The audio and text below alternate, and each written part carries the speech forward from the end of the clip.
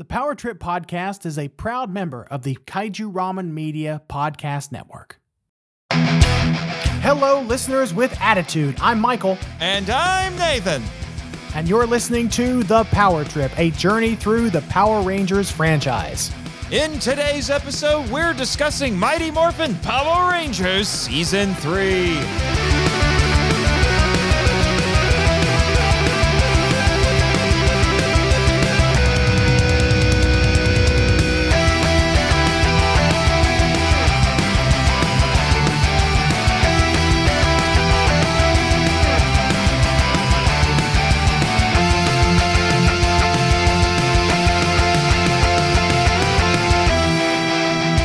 So, this is episode 4.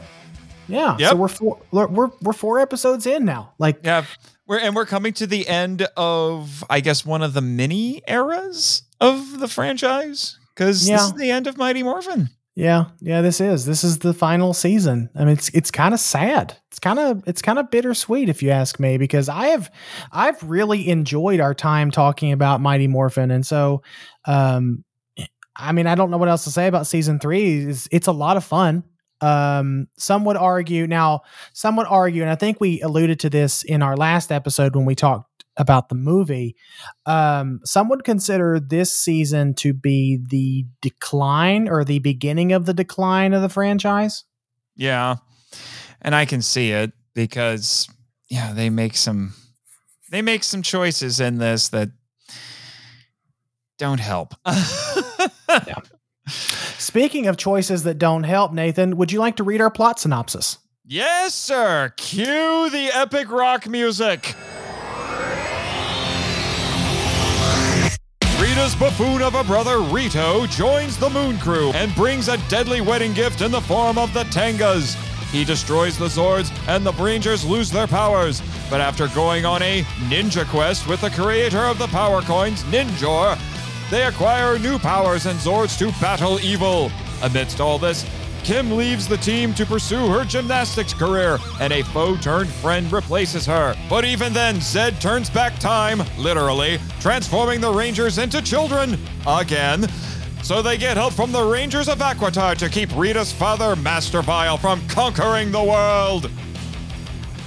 Okay, so there's a lot going on in this season. Yes, which is why I was a little concerned about that plot synopsis. I told you before we started recording that this is either a brilliant summation of 40 plus episodes of television or a long-winded mess. I will take a long-winded mess for 500 bucks. No, I'm kidding. No, I mean, that pretty well sums it up of what people can expect from Mighty Morphin Power Rangers Season 3. Yeah. But this one is interesting. We have another change.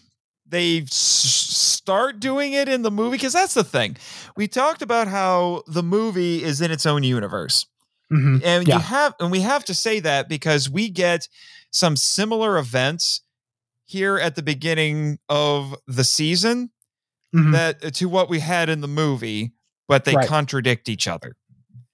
So we have, once again, them going on a quest to get new powers, and they get ninja Zords and they get ninja powers, but they're very different. The details are just diametrically opposed. We have new characters that are not in the movie and all kinds of stuff. And in this season, they went from using Die Ranger footage to Kaku Ranger footage. Mm-hmm. Yeah. And they use it in kind of a weird way. Now, the thing about Mighty Morphin Season 2 is they only used monster footage and Zord footage.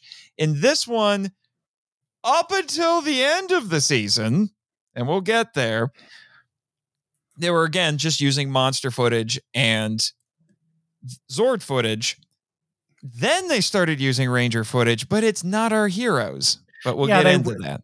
Yeah, they recontextualize it. It's the most radical recontextualization I think that they've done so far. Maybe even the whole franchise. But then again, I haven't seen Kaku Ranger yet. You have, and Kaku Ranger is a very weird Sentai by American standards. To give a little bit of background on Kaku Ranger, the whole premise is our heroes are battling yokai. So all of the monsters of the week in Kaku Ranger are based off of yokai. And so Nathan, for the uninitiated in our audience, do you want to go over just really quickly what yokai are?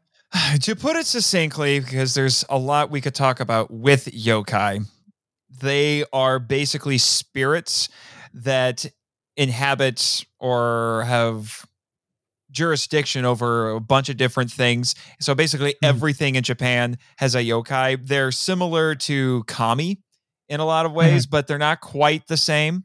So they're spirits in Japanese folklore and religion and a legend and mythology. But although I think they're a little bit more, they're a more recent invention compared to, say, the kami.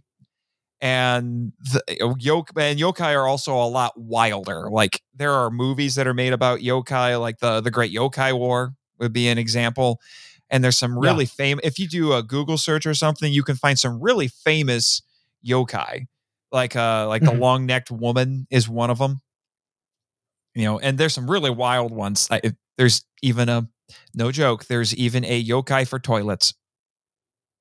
There is. Yeah, there absolutely is. And some of the monsters of the week, we'll get into the monsters of the week later on in the episode, but some of the monsters of the week are very very weird and obscure, and if you aren't just they look odd in context to the show, because Kaku Ranger is a very, very weird but entertaining Sentai. That's why the monsters in this are just at points just absolutely insane, and some of them I'm like, I can't believe you brought this over. Yeah, some of them are absurd. Some of them are, if the parents actually knew what these yokai actually were, they would have pitched a fit. Like, you would think people pitched a fit over Lord Zed. I mean, that they're going to pitch. If they knew that one of the monsters of the week was actually a flasher. Yeah, monster. Yeah, but I mean, that design's nuts. He's basically a really tall guy wearing a trench coat, but when he opens the trench coat, instead of him, it's an entire body and the inside of the coat just completely lined with eyes. It is incredibly surreal. And I can't believe this exists. Near as I can tell, and I could be speaking in ignorance here, but it sounds like, honestly, Kaku Ranger might be the most Japanese of Sentais, at least the Sentais that have been released stateside. It is just nuts. So before we get into all that, Nathan, there is something else I should mention. They also goof around with the Zords with this, because the Zords they reverse the order, because the Zords that we have at the beginning in Mighty Morphin were the second form of the Zords in Kaku Ranger, and the Zords that the Rangers get later are the first forms of the mecha in Kaku Ranger. I can only assume the reason behind that was because what we would know as the Shogun Megazord for Power Rangers looks a little more in line with the more robust, impressive looking Zords that we would later that kind of become the trend, because, and I'm trying to explain it here in a way for the uninitiated to understand. So typically in a Power Ranger season, you get the normal Megazord that they're given at the start of the show, and then about halfway through it, I'd say about 15 episodes in is about I think is really the norm. They get either an ancillary Zord that turned like similar to the Dragon Zord in season 1, or they run into a situation that calls for them to obtain another Megazord to help fight a more powerful foe. The other thing that needs to be noted in this is if there are reasons why this is significant for me, and that is, this is the first season that has Jackie Marchand. No, as far as I know, we're not related, despite the fact that we're both writers. But I have had a little bit of communication with her on Twitter about the matter. But she is a screenwriter and a story editor. And this was her first season on Power Rangers, and she will be with us all the way to RPM. Yeah. Yep.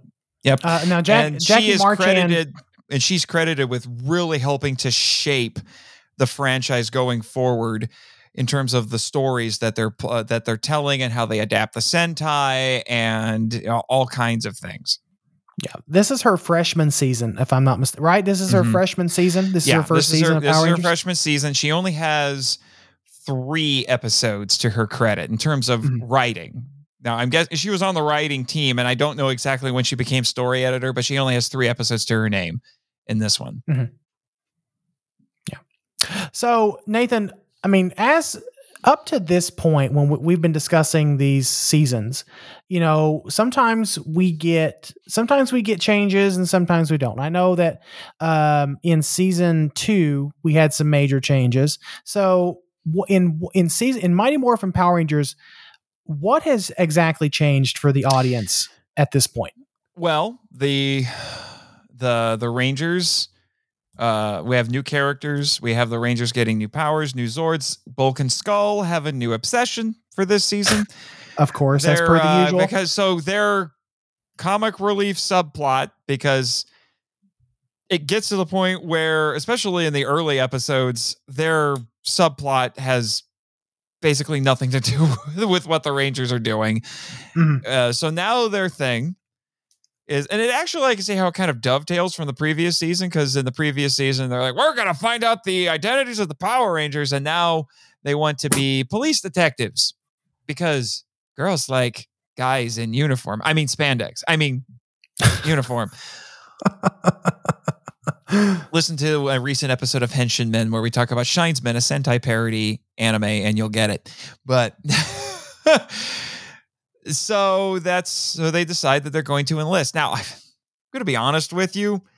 When I was watching that, I'm like, okay, I come from a military family. I know what I've heard stories about boot camp. I know what basic training is like. Now, unfortunately, I have not known any police officers in my life. So I could be speaking in ignorance here, but this so-called police academy, not to be confused with the movie series, feels more like of an army boot camp than it does the police academy. So I wonder if maybe at one point the idea was to have them enlist in the army, and then maybe somebody in the writer's room said, well, they're too young to enlist. So they said, okay, then they'll be junior police officers, and then they just didn't change anything else. because we're still technically playing around with them all being the teenagers. We're still in high school. And they're going to be in high school for a couple more seasons, people. So strap in. Yeah. Which makes me wonder if they were supposed to be 14 or 15 when they became Rangers, which is kind of crazy if you stop and think about it. But okay. I mean, we've suspended our disbelief for much worse or for much more unbelievable circumstances. In fact, Steve McQueen in the Blob, but in fact, there's going to come a time in Ranger history where we're going to soon upcoming Ranger history, we're going to have to suspend our disbelief even more than we typically would up to this point. But yes, a lot of these seasons start implementing some subtle changes. Now, Mighty Morphin has the benefit of being pretty consistent throughout its run. Like, we've had some cast changes from season 2 to season 3, obviously. Like you said, Bulk and Skull has a new obsession. We have new Zords as per the usual. We have we have a few new villains, but our main villains are still sticking around, but they're just adding to the Moon Crew in significant ways. Sometimes, to be honest, I feel like Haim Saban tried way too hard to try to keep the original branding, despite the fact that they was running out of footage and had to invest in more, and then it required weird editing and all kinds of things, and it takes him several years before he realizes, if I'm going to keep doing this show the way I'm doing it, I'm going to have to embrace the Sentai more. And the way Super Sentai works is they make one show for one season, they're done, and then they just make a new one with similar tropes and then just do that. It's just how Japanese television works. Right. At least with that sort of stuff.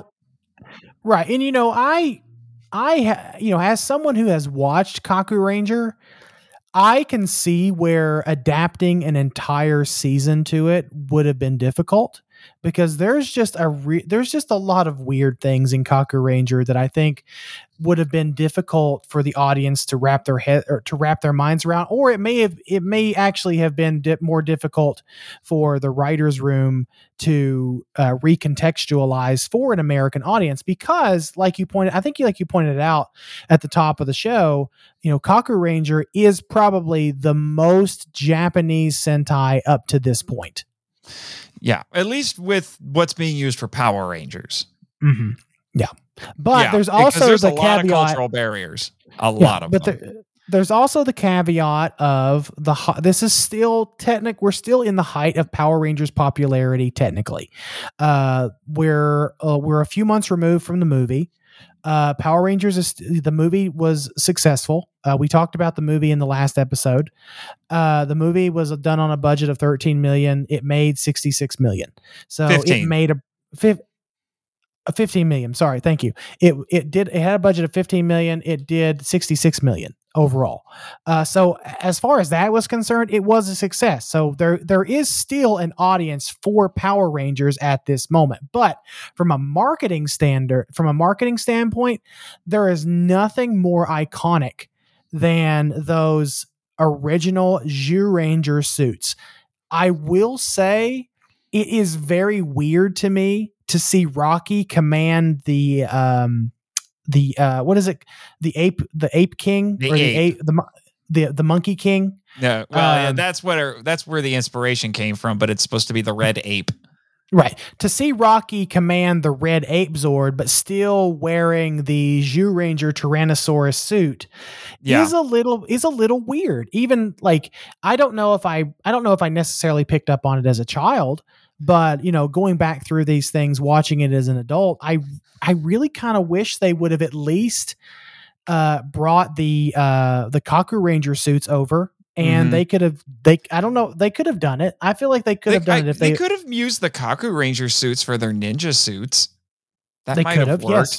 Yes. Maybe. Because there's I don't know. But the thing that they probably should have, this is something I kind of wish they had carried over from the movie, because I think this helped, even though it was still a little weird, because the thing you have to know about Super Sentai is they lean hard into the gimmicks. Yeah. With each season, and the Rangers' costumes are tied very closely to their Zords and whatever the theme, like I said, the gimmick of the show is.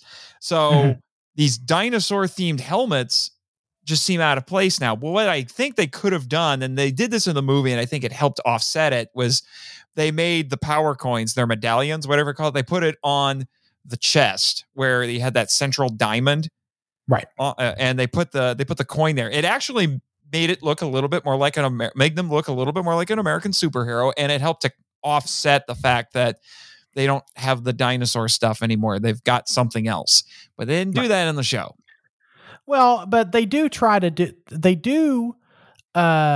give them new suits in season 3, and in the movie, and in season 3 they give them new suits, because I don't remember, it's been a little while since we talked about the movie, so I can't remember if we touched on the fact that they got actual ninja costumes for. I don't think we necessarily mentioned that. We talked about it, but so yeah, these are technically original Rangers to the franchise, which is a little bit different, but they're just ninja costumes. Now, I honestly prefer the movie versions of these costumes, because it's just, okay, when you have helmets that have visors that completely cover the actor's face, that's easier for me to get over than what they have here, because they have like the most face covering hoods ever, except for the eye holes, which just throws me off a little bit.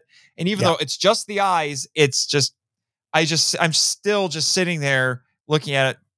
And it's just, even those eyes is just breaking the illusion of that's not the actors. Those are It's too obvious. It's Yeah, too it obvious. becomes that too those are- obvious. But in the movie, they just had a mask that covered them, covered their face up to their nose, and then it Mhm. wrapped around their head, and then they had a hood over their head, but you could still see their forehead and their eyes, so you could still tell that's the actor. And then they Yeah. would take them off, so Exactly. you could still see them and all that. But this, like I said, it becomes too obvious, despite the fact that you see even less. But Yeah. if you couldn't see the eyes and it was just a helmet, it's easier for me to accept. So, yeah, so that's a little bit difficult. But speaking of the Rangers, we do have a few Ranger characters we need to talk about. The most Mhm. important one we need to talk about is, and we'll get into it when we start talking more about the themes in the story, is we have another cast member leave.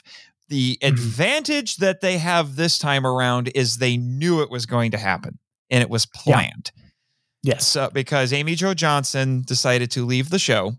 At this point, she's she's getting offers to be in movies. She's moving ahead in her career. So she told them she was going to leave. So they wrote to that. And honestly, like I said, we'll get into it, but it's a 3-part episode called A Different Shade of Pink. And it needs to be the template that you should use whenever you have Ranger characters leave. Spoiler warning, they don't follow it ever again. But so she leaves and we're introduced to a new character. Her name is Catherine, played by a Catherine. Her real name is Catherine with a C. In the show, she's Catherine with a K.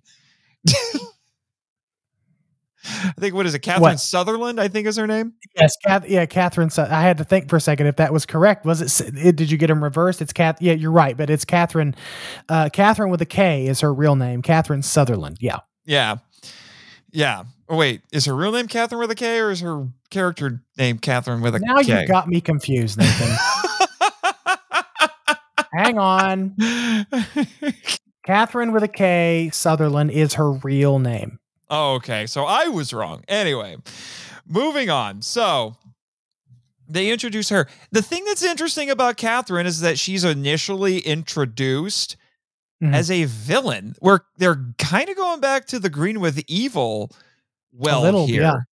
Honestly, I know I had kind of said when we were talking about Green with Evil briefly, get more details in the film vault. But one of the things I was talking about was like, it would have been interesting if the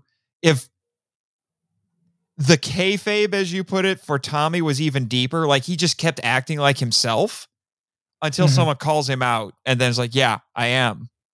But otherwise he just acts like him. So he's very deceptive. This one, there's noticeable changes in his personality. Doesn't hide it as well as you would think. In this, that is the whole point. Catherine's not a ranger. She is. We don't quite know what she is. She, for one episode, turns into a monster of the week, which is a tiny bit confusing. Yeah, because that's how she shows up. She's a cat. She's literally, on the nose there, Power Rangers. Cat is a cat.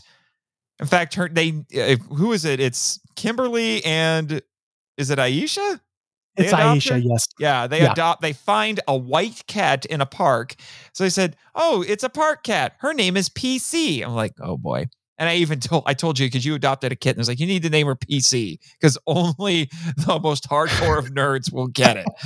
You didn't do If I ever adopt the kitten that I adopted was a tuxedo. It was black and white.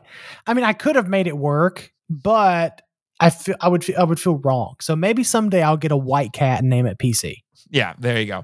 But anyway, so they find her. It's a cat, but it's actually her in disguise through Rita's magic. And so she's a bit of a mysterious character. And then, like I said, for one episode, she's a monster of the week, which was just confusing. I don't understand that at all. I kind of wonder if maybe they changed their mind about what she actually was at some point, because I feel like they kind of do a little bit of retconning with her later. But which is weird because in the Sentai that's taken from, she's not actually a cat, she's a fox. Interesting. That actually makes more sense in Japanese culture. Yeah. She's a red fox. Yeah. Or is it a red panda? No, I remember it distinctly being a red fox. Okay.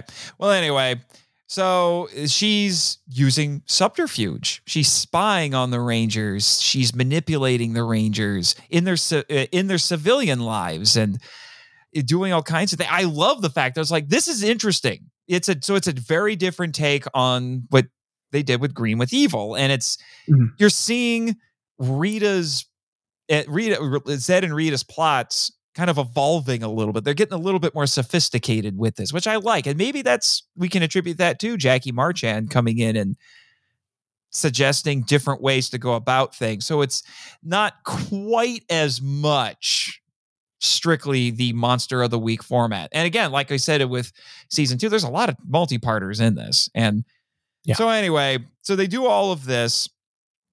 And then eventually we find out that Catherine is not a cat. That was just a form she was given through Rita's magic. She's human. She was a diver. She injured herself, and Rita found her. And like I mentioned when we were talking about Tommy in season 1, the nature of evil is to corrupt or destroy that which is good. She goes to Catherine and says, basically says, I'm going to make you my minion. You will serve me. And then sent her off to do all these things to wreck the Power Rangers. Yeah. And then they break the spell. She helps Kim. Kim has to leave.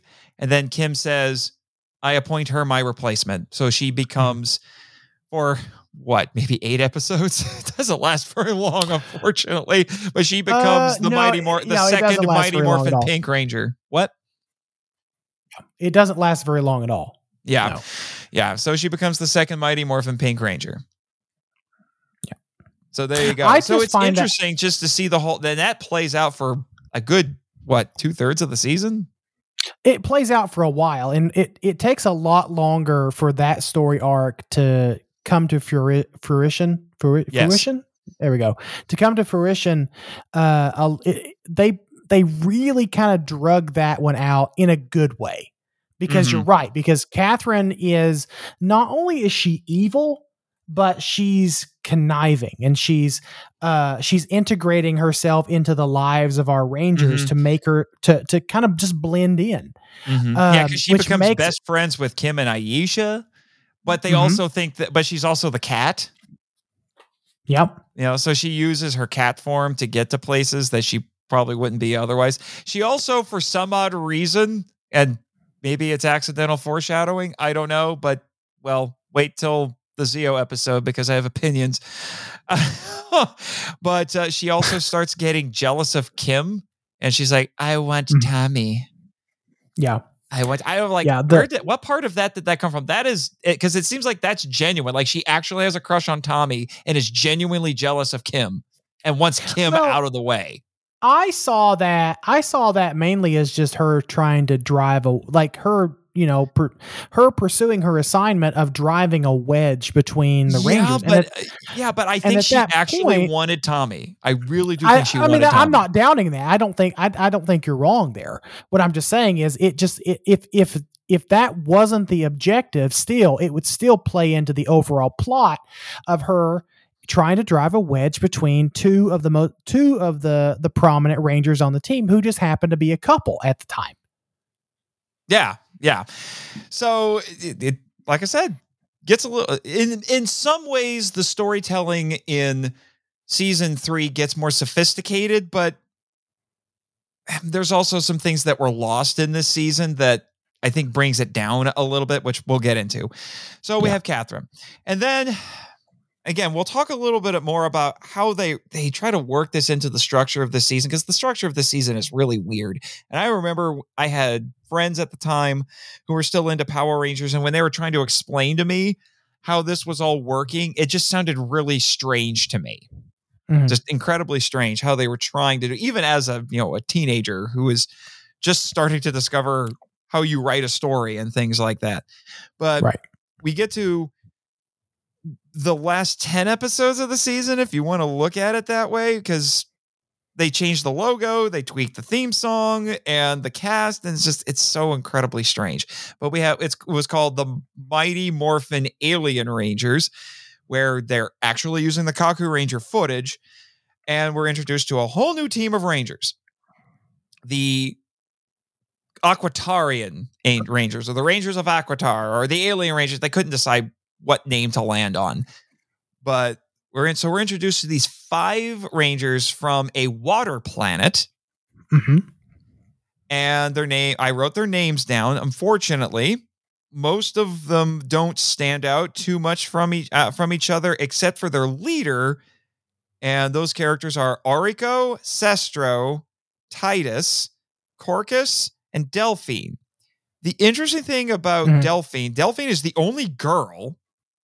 So they didn't try. And she's also the leader.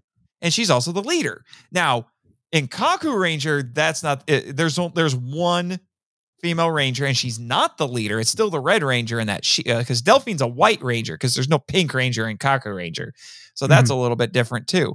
But they didn't make. There's a Yellow Ranger, but they didn't make the Yellow Ranger female, which they've been doing on the show forever. So Delphine is the token girl, but she's the leader. That's an interesting thing, I would say. So she's the first female ranger leader in Power Rangers.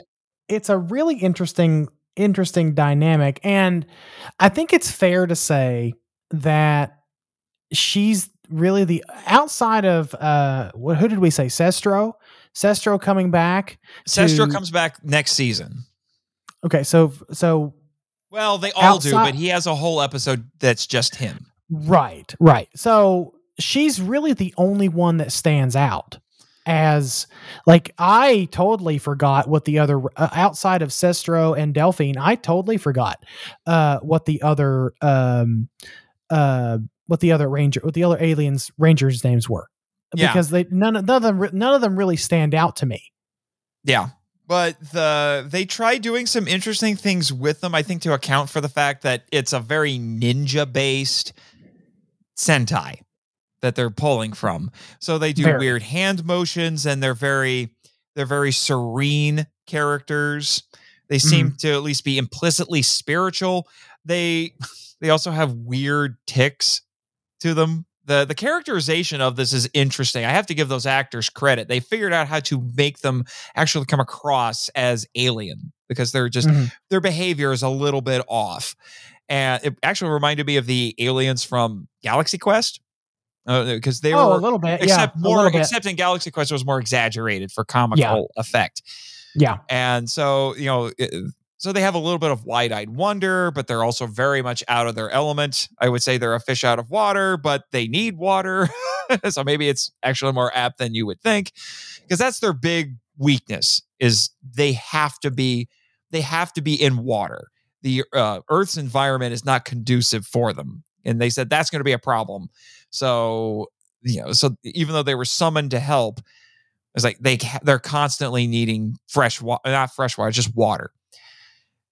Their voices are a little strange, I have to admit. Very. It takes a little getting used to, but they were modulated in a way that it makes it sound like they're used to. I think it's supposed to be that they're used to speaking underwater, because there's a water-like quality to their voices. I don't know how to describe it. Well, it's kind of like, hang on.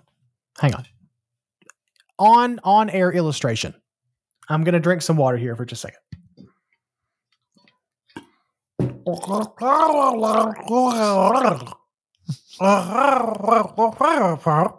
The kind of like if you talk with water in your mouth, this is the sound it makes.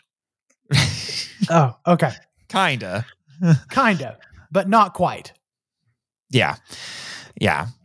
So, like I said, I have opinions about that. It's basically a mini series that serves as the season finale. Like I said, the end of season 3 is very weird. So, new supporting cast members. We really only have one, which is Lieutenant Stone, and most of his stuff has to do with Bulk and Skull, so he doesn't really have any interactions with the Rangers. Right.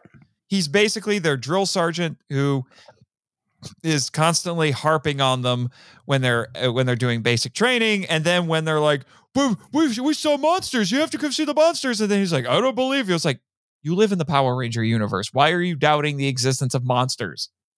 I don't understand this. That's something that always bugged me, because it's like anytime Bulk and Skull would say, we saw a monster, like everyone acts like they're crazy. But again, Power Rangers exist. Basically. Yeah. So they're buffoons, and he's the pardon the term, bleep it if you want to, but he's the hard ass that they have to deal with, and they play off of him. That's the gist. Not much else to say about Lieutenant Stone other than that. No, he's the straight man in their comedy routines. Now Lieutenant Stone does play. Yeah, Lieutenant Stone's character progresses outside of being the hard ass cop later on, but we won't see that characterization until we won't see the full evolution of his character until Turbo. Yeah. Oh boy, Turbo. Anyway. So we do get some more. We get more allies. Well, we get one ally. He's kind of a sixth ranger, but not really. He's basically the sixth ranger and Kaku Ranger, but we already have six rangers. But technically season 3 starts with a 3-part backdoor pilot for Saban attempting to make a spinoff using footage from another Japanese superhero show, the infamous Masked Rider. Yeah. Taken from Kamen Rider Black RX. Is that correct? Yes. Kamen Rider Black RX. So the actual season premiere is it's basically it's like I said, it's a backdoor pilot for another show, because it's not really about the Rangers. It's just weird. If you want to know more about that 3-parter and we'll learn more about Prince Dex and Masked Rider, we just did a bonus episode crossover with our co-host in common, Travis Alexander, on one of my other podcasts, Henshin Men. So reference that to get more details. So yes, Masked Rider is a thing. Moving on. Yeah, but the main ally for this season is one that we meet pretty early. The one we meet in the first in episode, I think it's episode 5. Episode 5. Yeah, because then we get to a 4-parter that is the proper season premiere called Ninja Quest that covers a lot of stuff that was also in the movie. Right. So it just basically the Ninja Quest just recontextualizes, or not necessarily recontextualizes, it just remakes the events of the movie, but with Kaku Ranger footage. And the ally that we see is Ninjor, which actually is a pretty popular character among Ranger fandom. If you're not familiar with Ninjor, he's basically he kind of looks like a robot dressed like a big blue samurai, kind of. And he is how I would describe him. Like Dudley Do-Right. And he gets and when he gets really angry, he grows large. Yeah, if I ever have Ninjor on the film vault, I guess I know who's voicing him. So I am Ninjor. Yeah. So he hulks out and things like. But he's also this wise, basically ninja master. He's the creator of the power coin. So there's some big lore expansions on this. So he created the power coins, gave them to Zordon, and because basically what happens is the Rangers, as I said in the plot synopsis, get their Zords destroyed. They lose their powers. Zordon says, you need to go find Ninjor because he made the power coins and he can help you out. But at this point, they don't even know if Ninjor exists. So they're they're actually kind of flying blind at this point. Yeah. And so instead of going to another planet on their hero's journey, they go to the, good Lord, the names they use for things in Power Rangers. The Desert of Despair. Yeah. Which is just, it looks like the California desert, but with somebody in the background going, ooh. Actually, that was a little bit eerie. And I am almost 100% sure that is the famous California desert where a bunch of TV and movies have been filmed, including a famous episode of the original Star Trek, the one with the Gorn, because there's a very particular mountain that gets used a lot in when they film there. It wouldn't surprise me at all. But like the movie, the whole premise behind it is they don't even know if Ninjor or this place exists.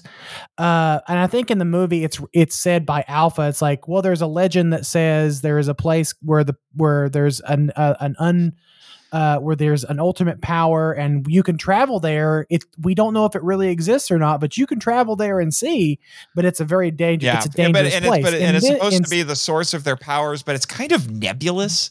That's one of the things I don't quite like about the movie. It's just like, it's the great power. You have to go find. It's like, well, that just, it sounds very vague and nebulous. At least in season three, there's a little bit of, like you said, lore building. Like they're seeking out a specific person or entity that created like the thing that they need to morph, like their power. Yeah. The coins. Because those are very tangible. Yeah. I can work with that. Just saying like, go find the nebulous great power. I'm like, I have no idea what you're talking about. Okay.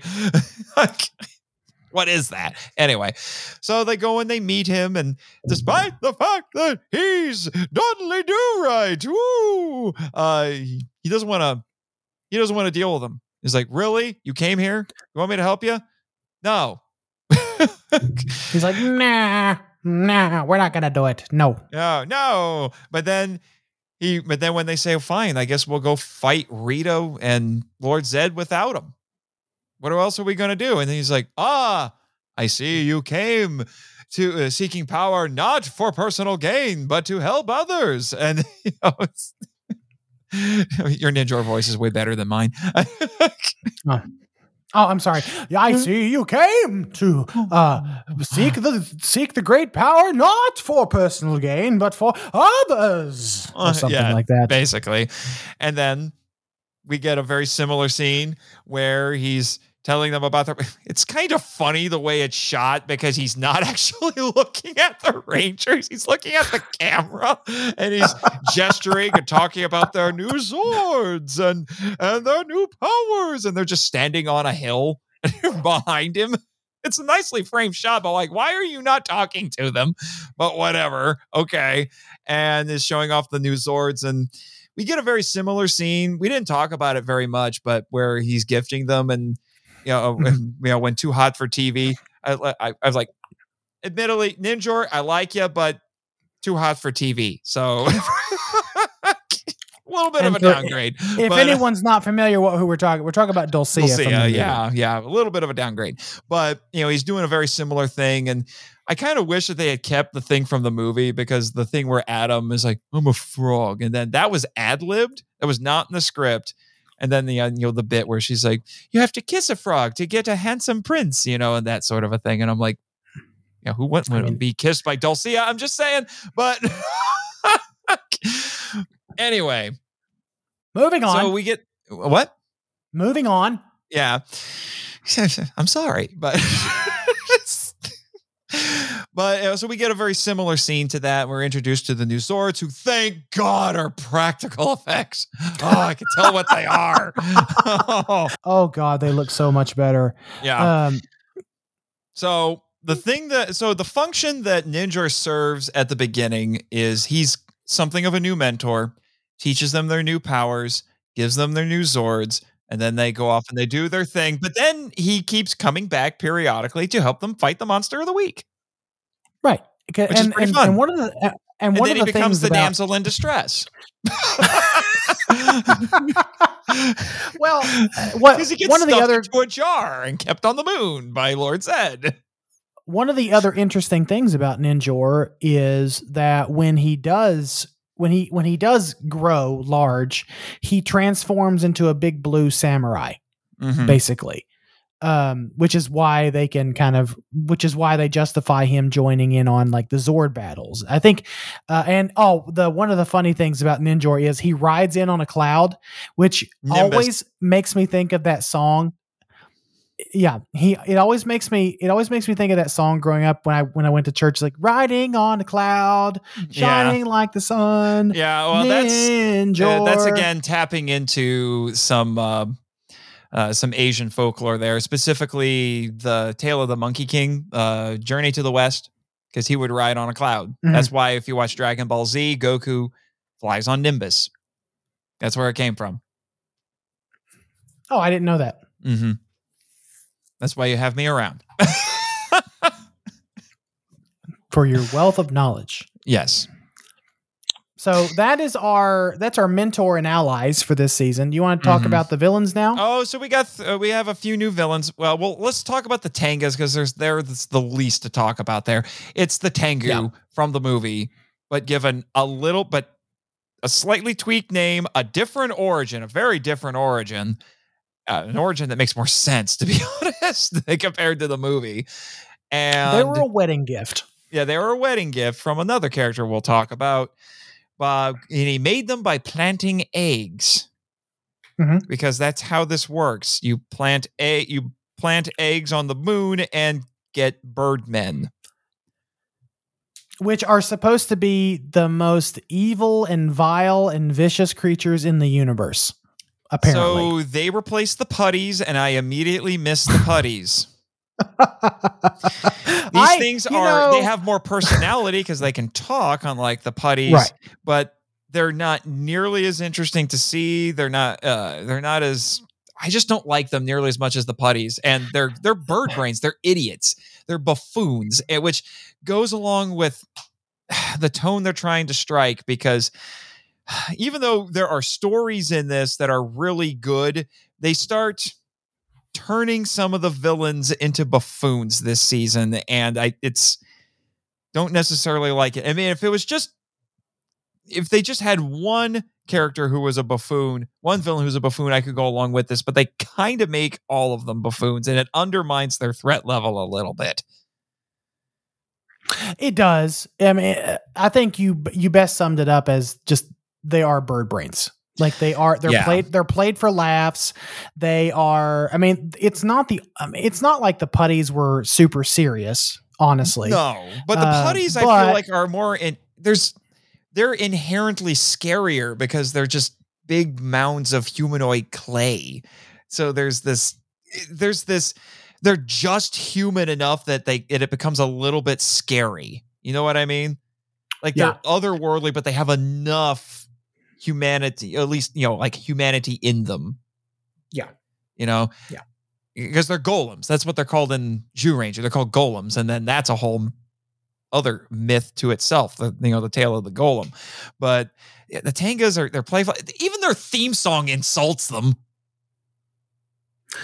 It does start a trend. I mean, the putties didn't have a theme song. The Tengas get a theme song, and it's a theme song that mocks them. It does. I mean, it's true, that's true. But it just plays into the fact that they're the foot soldiers. Like, we don't get serious foot soldiers until in space. Well, no, I think the cogs. Yeah, I guess. Yeah, okay. So the cogs, you're right. The cogs are a little bit more in line with putties, but I mean, the Tengas are fine. They're not the best. In fact, they're really annoying. Honestly, I would much rather hear than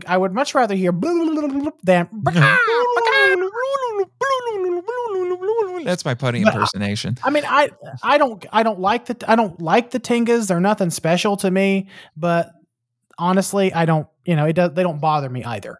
It didn't stop you from immediately telling me to get you the Tenga figure I found at my Walmart because it was Lightning Collection. And you know what? The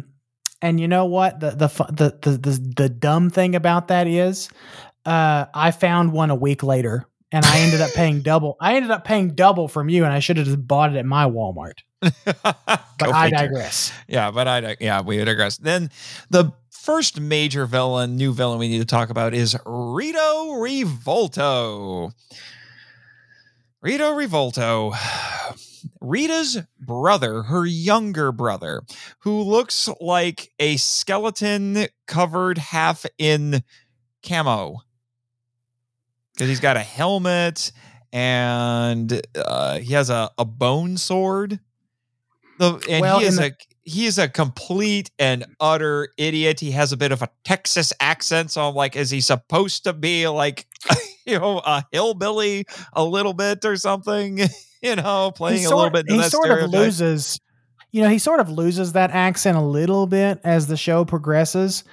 It gets a lot more high pitched and a lot more raspy, but when he first comes on, it's how y'all doing there, Ed? Like, I'm Rito Revolto. How you doing there, Ed? This when I do my Rito voice, it just kind of sounds like a less gravelly version of my Captain Gordon. How you doing, Ed? Yeah. Yeah, basically. So, he's from Kaku Ranger, and he's completely different in Kaku Ranger, from what I understand. In Kaku Ranger, he's a really dark, scary character. Oh no, he's like this. I don't know really necessarily how to describe, because in Kaku Ranger, Rito has two forms. He has a human form, which looks just like a neo-punk rocker, with tattoos, earrings, a mohawk, and he wears a lot of camo. And then he can transform into this skeleton creature that totes a bone sword and a bone machine gun, which they did not use. Which they did not use, because we have said it already enough. The use of weapons gets to a concerningly low level as we go on. Although they did let him use a flamethrower early on. This is true. I think it was in the first episode, the first couple episodes he was in, he did use a flamethrower. Only when he was big. Right. They also changed how the monsters get big in this. Now it's Rita and Zed combining their wand and staff. Yeah, because it's a new chant too. It's like, by the power and force of lightning, make our monster grow. Yeah. And that's just a way for them to work in the Kaku Ranger footage, because in the Kaku Ranger footage, there's a lightning effect that does enhance the size of the monsters. Yeah. And that comes from if I'm not mistaken, it's been a little while since I've watched Kaku Ranger. The monsters grow by unrolling a scroll, which is very Japanese. Yeah. Very, very Japanese. Yeah, very Japanese. So Rito's introduced. He's a buffoon, complete and utter buffoon. And he's a testament to what they start doing, because even the characters that the villains that we've had so far start going this route. Goldar, because he starts hanging out with Rito a lot. At first, he's just annoyed with Rito. He's like, I can't stand you.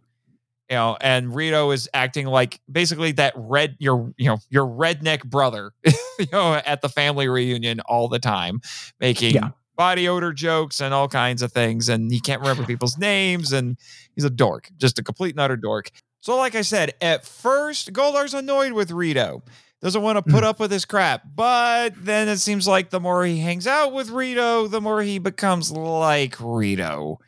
Well, we had the great neutering of Zed. Now we have the great neutering of Goldar. Well, it's basically the writers of the show said, what would be awesome if we had the monster version of Bulk and Skull. Well, the funny thing is there's a Rita in that two-parter when Bulk and Skull find her in the dumpster. She calls them Squat and Babu. So we already had that as Squat and Babu. I mean, they're still here. They don't do anything, but they're still around. Just the characterization of Goldar from season 2 to season 3, because I think we talked about it when we talked about season 2, where Goldar was still a serious character, but just would get slightly annoyed with the shenanigans going on in the palace. Now he is all a part of the shenanigans and the shtick in the palace. Like it's very hard for me in season 3 to take Goldar and Rito very seriously. Honestly, Goldar and Rito don't become useful until the last 10 episodes of the season. Yeah. It's very disappointing after what we've been used to for a while, and unfortunately, it doesn't really get any better after this. In fact, it gets worse next season. It does, and although some of that stuff is kind of funny and a little bit endearing, I still miss the good old days. I'm still missing in the good old days when, Goldar was a menace and actually a force and something to be afraid of. Yeah. Now go ahead. I was going to say, it's one of those points where you start to notice that the show is devolving into self-parody. Yeah. Yeah. But then we have one more villain, one we can take a heck of a lot more seriously. Mm-hmm. Although he still gets put into some less than serious situations, and that is Rita's dad. Yes, Master Vile, who is the main villain in Kaku Ranger. Which even in Kaku Ranger, he's still I don't remember the name of Rita. I don't remember Rito's counterpart's name in Kaku Ranger, but he is even Rito's dad in Kaku Ranger. So it's going to be a family affair all around.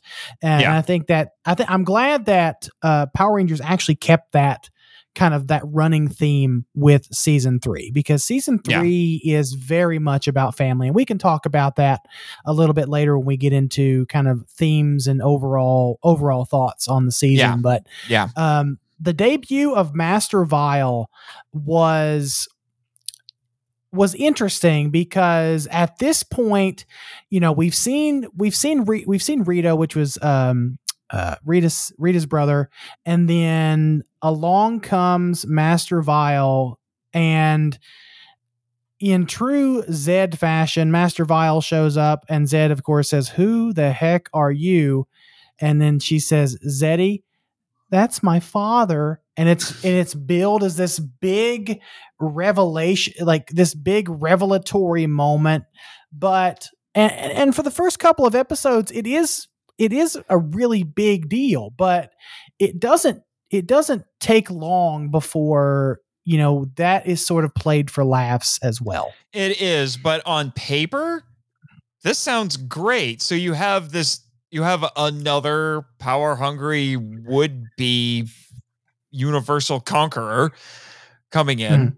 That's serious competition for Zed right there. But then it's, he's also my father-in-law. There's extra competition right there because it's the other most important man in his wife's life, which is a little bit true to life. That's kind of a thing that happens when you get married. Suddenly the husband's the most important man in the woman's life and not the dad anymore. Right. So that's a recipe for conflict. And sometimes conflict can happen as well in families when the wife the wife still takes the word or takes the side of her father over her husband. Mm-hmm. And we don't have time to hash out like family dynamics from that perspective. I'm just saying on two levels, this guy is a threat and competition for Zed. So it's no wonder he's just like, I hate this guy. Like Zed is hating every moment of this. Some of the most, like it's so depressing. Some days not some days, but some episodes you'll see Zed just sitting on his throne, all slumped over with his head in his hand, saying, "My God, thinking to himself, my God, how did I get here? I used to be the ruler of the galaxies. Now I'm listening to my loudmouth wife argue with her father." So, yeah, basically. So it's kind of a weird juxtaposition where it's kind of trying to have its cake and eat it too. Mm-hmm. In a way where it wants to use it wants to have the comedy, but it also wants to have yet another very potent threat. And Master Vile is just a nutty design. He's a massive suit. He has a big kind of T-shaped head that almost looks like horns. He has little glasses that stick on his nose, and he talks a little bit with a British accent, kind of like this. A little bit, yeah. He has sort of a British announcer voice to him. Yeah, a little bit. Yeah. Yeah, which is a little bit of a thing. It goes back to World War II movies where everyone being made in Britain, so they had British actors playing Germans. So yeah, and that's why all the villains in Star Wars have British accents. And it's kind of funny because it's implied sometime in the season where Master Vile says something to the this is paraphrasing, but something to the effect of, I heard about your wedding to Lord Zed, and I couldn't believe it, so I had to come see it for myself. And it kind of weaves into the plot of, even the combination of Zed and Rita has not been able to defeat Zordon and the Power Rangers, so he's there to do it himself. Yeah, here we go again. So he comes in relatively close to the end of the season, and they'll shake some things up, but then he leaves at the beginning of the Alien Ranger stuff. So I want to mention something really quick. I want to ask you something really quickly. Like, is this this is the first time in Ranger history that we've got? Well, no, I take that back, because Serpentera is technically a flying fortress. So I kind of want to, because Master Vile rides around in a big skull ship shaped like his own head, and I think that is just wonderful and over the top in so many glorious ways. But that's Master Vile. Master Vile, he sticks around for a few episodes. Like, he's in and out.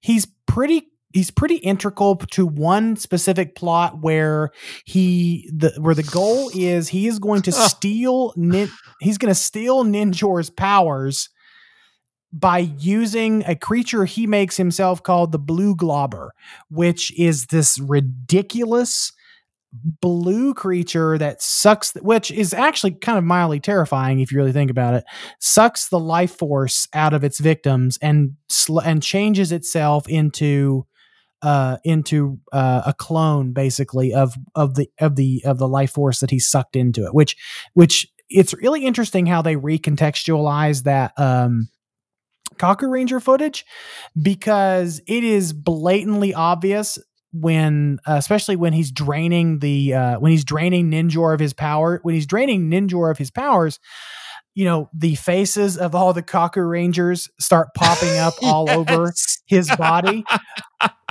And remember that. And I'm like, okay. I mean, you could recontextualize that and say that he's forming himself into his own Ranger, I guess. Okay, whatever. It's weird. It's weird. It's just really weird. Is that also the episode where the Rangers get glitter mode? Yes, because it's called Master Vile and the Metallic Armor. Yes. Oh my gosh. Yes, I remember that. Battleizers are going to be a trope in Power Rangers going forward. This has to be the precursor. It's the worst prototype, because they built this up. It's like, we need to get Metallic Armor to fight him, and they just throw some glitter on the suits and call it a new mode. So glitter spandex is a thing in Power Rangers now. Well, if you watch Ultraman Trigger, he has a glitter mode now too, but they actually changed the design. Oh, well, that's nice. Anyway. So let's talk about the Zords. Yeah, let's talk about this. We get 3 new sets of Zords because we needs to sell them toys. So we have the Ninja Zords, which actually first showed up in the movie. So what do we have? So we had a frog, a falcon, the red ape, the bear, the crane. That's 5. Who's missing? What's the blue one? The wolf. The wolf. Yeah. Mm-hmm. So we had all of those. So very different. I think Kaku Ranger is based more in either mythic animals or zodiac animals. Mythic animals, if I'm not mistaken. When I say mythic, I mean more like the 4 guardians. That sort of a thing. Well, no, that was the white tiger. So I'm completely wrong. So it's zodiac animals. So, Yeah. So Ninja Zords. The frog is probably the weirdest one because the frog has more cultural significance in Japan than it does here. So it makes more sense over there. And again, it also plays into all the ninja stuff there as well. Right. If you heard my episode on the magic serpent, they, because Jiraiya turned into a toad. So that's where it came from. In fact, I even talked about Kaku Ranger and Mighty Morphin Season 3 in that episode saying, yeah, that's what inspired it. So you have that going along with it. Zords are pretty cool, but we're again continuing the trend of have a one cool sequence with the individual Zords and they combine and that's it. Yeah. So they don't really do anything by themselves. And then so they do, and then they do have a couple of episodes where they actually do things by themselves. Like the Red Ape Zord has two sword, like he can wield a double sword, or that turns into a big a lancer sword, or I don't know what that's called. The bear, a rapier? It's a rapier, maybe. I think maybe a rapier is what it's what I'm thinking of. But the bear, its attack is it can cause earthquakes with its stomp. Like it can rear back and stomp and cause earthquakes. The frog can multiply into other little tiny frogs, which is adorable. The wolf can spin around and hit people, and apparently his tail is a knife, which I'm really curious why they never did anything with that. Like the wolf's tail can turn into a blade, but the Megazord never did anything with it, but whatever. Yeah. The Falcon can shoot. It has missiles. It has missiles in its wings, which is pretty cool. The Falcon probably does the most by itself. Mm-hmm. Yeah. The Falcon is the most versatile similar to the Tiger Zord. It is the most versatile Zord by itself, which rightfully so. It belongs to Tommy, the leader. What am I missing? The crane. Oh, the other crane. The crane, what does the crane do? Like, does the crane shoot lasers from its eyes? I think so. It has some armaments. It has some armaments, like it does. Yeah. Like there is a few. I say that because there is a few scenes in Kaku Ranger in season 3 where they do use their weapons. It's just not very often. It is, but you're right. It is typically you see the group sequence of them running and then they transform and that's it. Yeah. And I think we're also starting, I don't mean this to sound like I'm criticizing Sentai. Maybe, I don't know, but I feel like we're starting to get diminishing returns with the Zords because after the glory that was the Dino Megazord, it just hasn't been quite the same. The Thunder Megazord was pretty cool. The Ninja Megazord, it's okay. It's not the worst. I wouldn't say it's the greatest either. And the Shogun Zords, that you really start getting diminishing returns with them because they just all look the same. Mm-hmm. Just different colors. They're very uniform. Different colors, but if you look a little bit closer at their helmets, their faces rather resemble the zodiac animals. Yeah, that's why I was thinking of with the zodiac animals. So then they're a thing. They're all humanoid. They kind of do stuff on their own, and then they combine into. Oh my gosh, dude! The Shogun Zord is almost like the Ultra Zord in season 1 because when the Shogun Zord shows up, it's not on screen for very long, and that suit is so huge and bulky, it basically just shows up and does its finishing move and it's done because it can't really do anything. I mean, it's still a pretty impressive effect, though. It is, but it just whips out its fire sword and does it. The other thing is that, again, tapping into the fact that Kaku Ranger is extremely Japanese. The Shogun Megazord looks like a traditional Japanese building, just as a robot. It's a castle. Yeah, it's a castle as a robot. Mm-hmm. It's just odd. Now, the Ninja Megazord would do crazy things like it had finishing moves where it would punch things, but the wolf and the ape made its fists. So when it was throwing its finishing punches, they would overlay it with the animal and they would make a roar. So it's like, oh, the gorilla roar, and then the wolf would roar or growl or whatever. Howl. The wolf would howl. Would howl as was throwing punches. Yeah, this one is just like fire sword, done. The suit's huge. I mean, you're right. It is. It's even in the scenes where, even in the scenes with Ninja Mega with the Ninja Megazord and the Shogun Zord on screen together. If I'm even if I'm remembering correctly, in Kaku Ranger, the Shogun Megazord didn't do a whole lot. It's just such a massive suit. I would attribute like the closest thing that I can think of that's just as bulky is probably the Thunder Megazord is pretty bulky.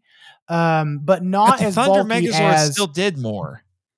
Right, but it's not, but it's similar. It's in similar design or similar style as, the Mega Tiger Zord when it would combine with the Pegasus and the Griffin and the Firebird. And it would just kind of stand there and shoot the Firebird and then one and done. It was just kind of like that. And you're right. Basically. And I think that's what you were getting to. I think that's what you were getting to when you were comparing the Shogun Megazord to sort of an Ultra Zord.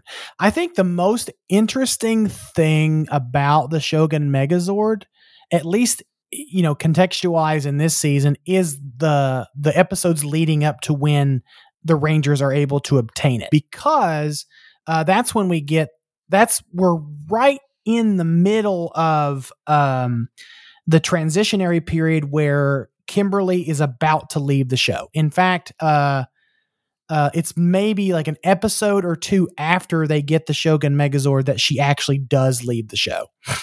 Yeah. One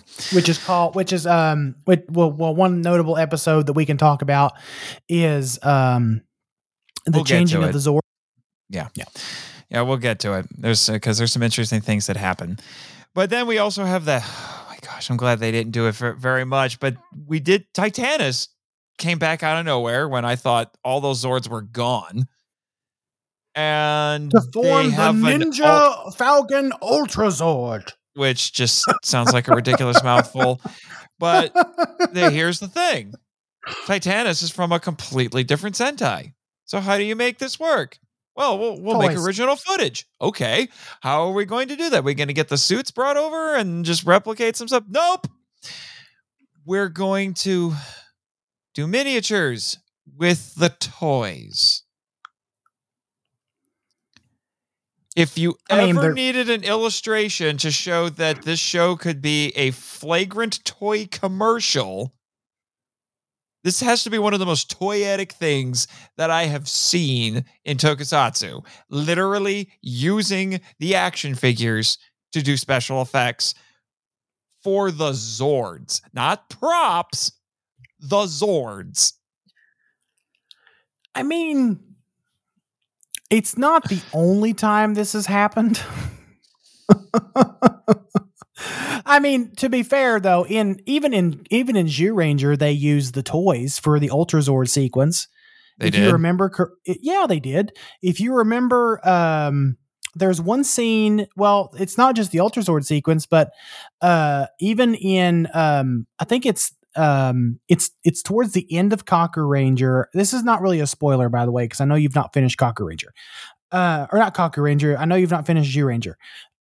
Towards the end of Zyuranger, the Guardian Beasts appear to them appear to the Zyurangers in the sky, and it's obviously the Bandai toys talking to them. Oh boy. Oh boy. Okay, well. So there's precedent for it. Okay, sure. Well, not necessarily the best precedent to follow. Looking at you, Turbo. Anyway. I'm going to be hating on Turbo before we even get there. Anyway.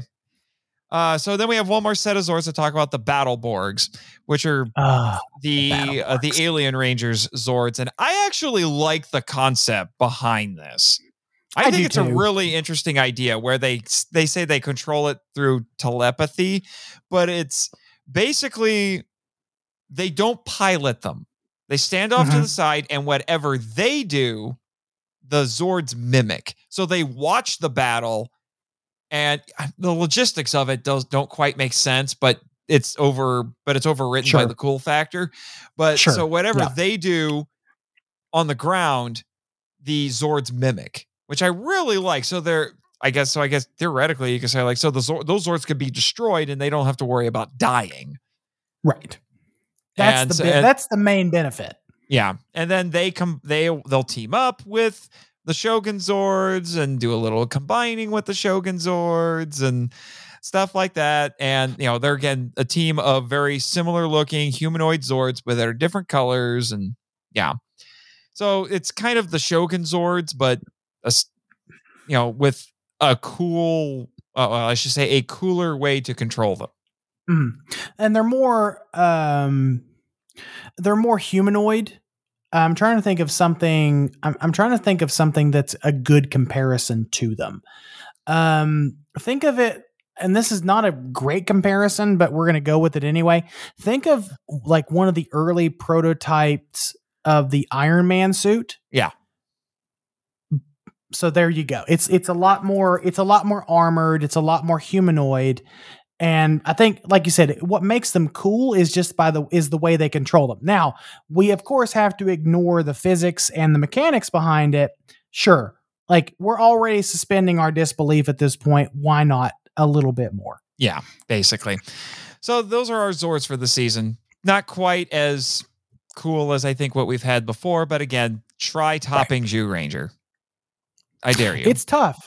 It's tough. It's really tough. I think there are going to be seasons that come later that come close.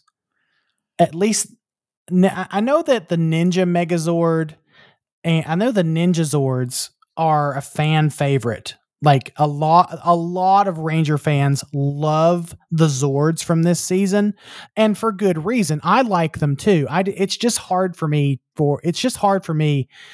to not like the original season Zords more. Yeah.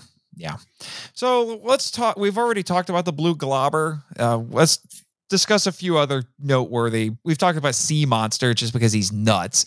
But what are a couple of other monsters of the week that we can highlight real quick before we get into the heart of the season, talking about story and theme? I think we would be doing sort of this season a disservice if we didn't talk about one of the villain or one of the monsters of the week called the Hate Master. And so the premise of that whole monster, the premise of that plot is Zed and Rita find these seeds, and they find these seeds. They cast a spell on them, basically to make the entire world hate each other, which is an incredibly heavy-handed message. I get it.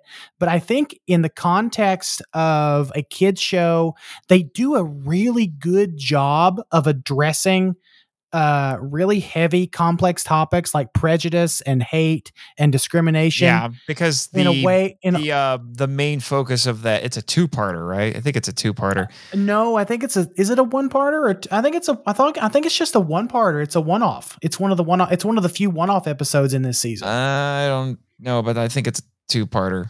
But regardless, the main focus of the episode is Aisha. So it's the black girl. So we have to call a lot of attention to that.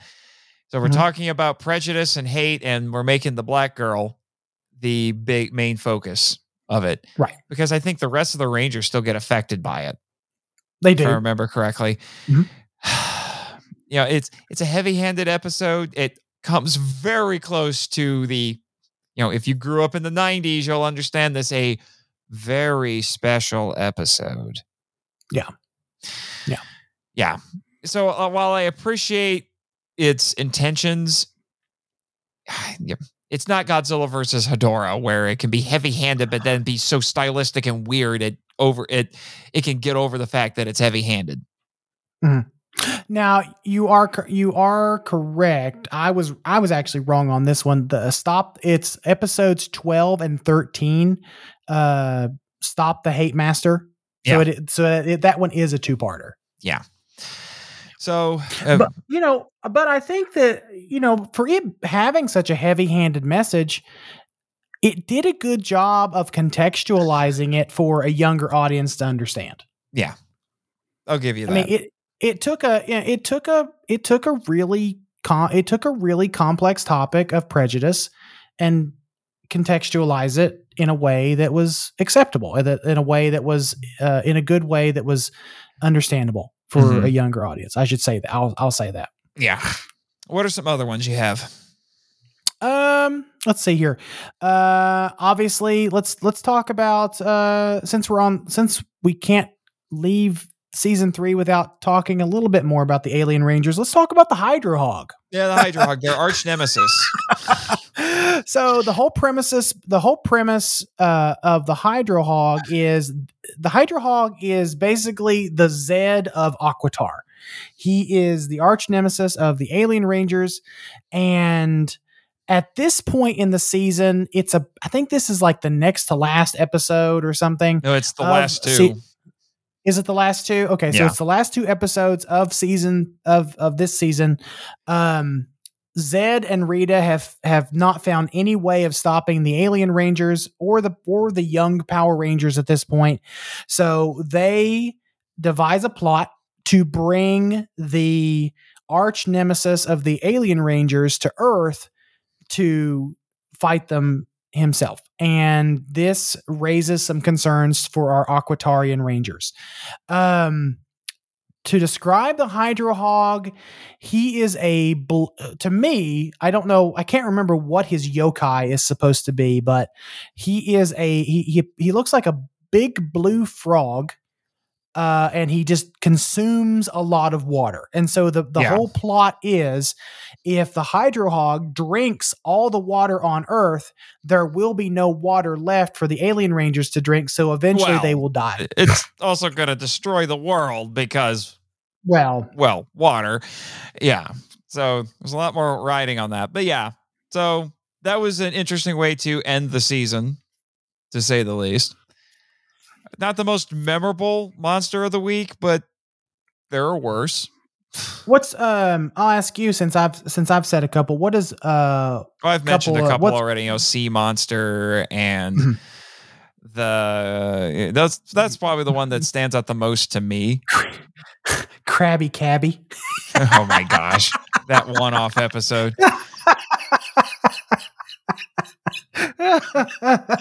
I'm just looking over my notes, like what other kaijin? Oh, not kaijin. I think I'm back on Henshin. Oh, Vampirus. He comes back a couple of times. He was in the Vampirus. Yeah, Vampirus.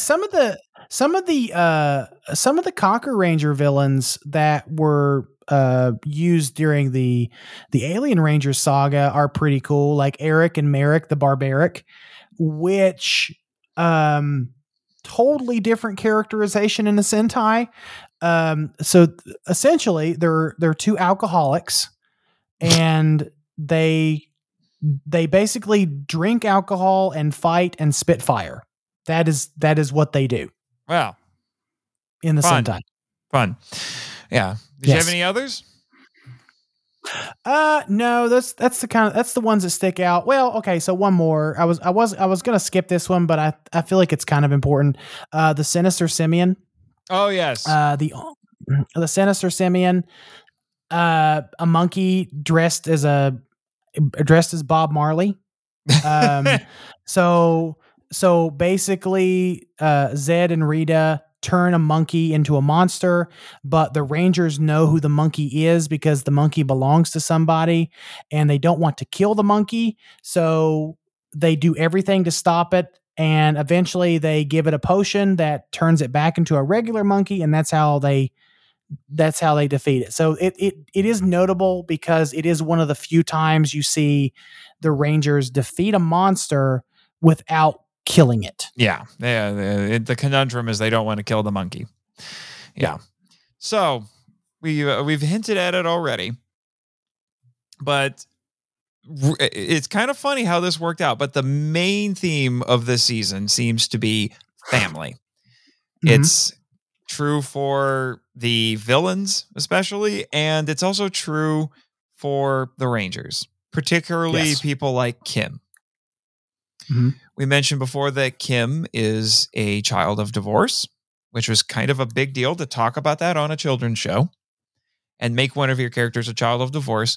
Well, over the course of the series, Kim's mother has remarried, so she has a stepfather now. And something that they do to help account for the fact that Amy Jo Johnson was leaving was they said her mother remarried and she married a Frenchman and she's moving to France. She wanted Kim to come with her, obviously. But Kim didn't want to leave because she said, all my friends are here in Angel Grove at the school, which is a very real thing that kids in that situation have to deal with, or just if they have to move to a new place. So what she does is she says, hey, can I finish out the school year so I can have time to say goodbye to everybody? And she knew that she was going to have to, step down as a ranger because of it, which seems kind of odd because if you can teleport, why not? But anyway, beside the point. Well, and then it got even more complicated as we want to, because she had to deal with family. And then we find out that, and then later on it gets more complicated because there is the most German of German, the most Germany of German gymnastics coaches shows up and says, you're really good. I want to train you for the Pan Global Games, the Olympics. Okay, just say the Olympics. And so at the end of the episodes, after she does a bunch of training that gets screwed up by Catherine and her ranger responsibilities, he says, I want to take you to Florida and train. So she had to leave. Yeah. So it's got to move with her parents and training for basically the Olympics. So they had to wrestle with a lot of that stuff. And like I said, that 3-parter where she leaves should be the model for how you do this, but they never follow it again. And because she's trying very hard to balance it, there's very clear conflict with her secret identity because she's trying really hard to split her time, but keep her secret identity. And the villains are just running her ragged because they know it's a little bit of a Rita wants to be petty episode, but it actually has a bit more resonance than normal because of that. Yeah. And it does do a good job of causing enough conflict between her personal life and her ranger life and her duty as a ranger to almost cost her this opportunity. Yeah. Yeah. Like they toyed obviously I don't think the writers were ever going to let her lose the opportunity because Amy Jo Johnson was indeed leaving the show, but it does toy with that idea in a really good way. Like it almost convinces you that she's going to lose this opportunity. Yeah. They work very hard at doing it. The episode does unfortunately call into questions like, okay, you had to go on a whole dang quest to find a special sword to transfer powers, and now you can just give people power coins and that's it. But okay. Right. I mean, yeah, that is part. Okay. So if there's anything that bugs me about the way this whole thing was written, that's one of them, because again, like you said, they had to go through these life-threatening circumstances to get a sword, and you can just give someone a coin and say, here you go. Yeah. But I think that's the biggest thing when it comes in terms of the family with the Rangers. And to a certain extent, I think you could say that the Rangers are kind of they're friends, but they're also kind of a found family in a way, because she's having to pick, do I keep this family, my friends, my comrades in arms, or do I go with my mother and my stepfather now to, really far away? And then there's this, and it's just like she's getting pulled in so many directions. And so trying to balance all of that, familial responsibilities to a certain, family loyalty, or being true to herself and pursuing her dreams. And, Zordon, as this surrogate father, is very understanding about it. It's like, hey, I don't want to deprive you of this. It seems kind of weird that you would think being a superhero and saving the world trumps going to the Olympics, but sure. Let's not argue with it too hard. because it kind of undermines the genuine emotion of the episodes. It's handled surprisingly well. As much as Power Rangers leans into camp, even this season especially, but they really handled this very well. Yeah. They did. Yeah. So I was very happy with that.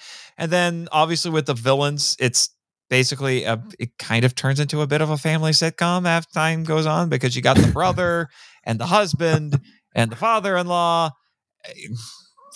the goofy cousins, I guess. the goofy cousin, or the brother's best friend, or something. It does. You're right. It does turn into this like suit. It turns into this family sitcom, this family affair, and that's why we wanted to bring up the theme for this season being family, because it's just obvious, because even in certain episodes like Stop the Hate Master, Aisha has a very intimate moment with her grandmother. Yes.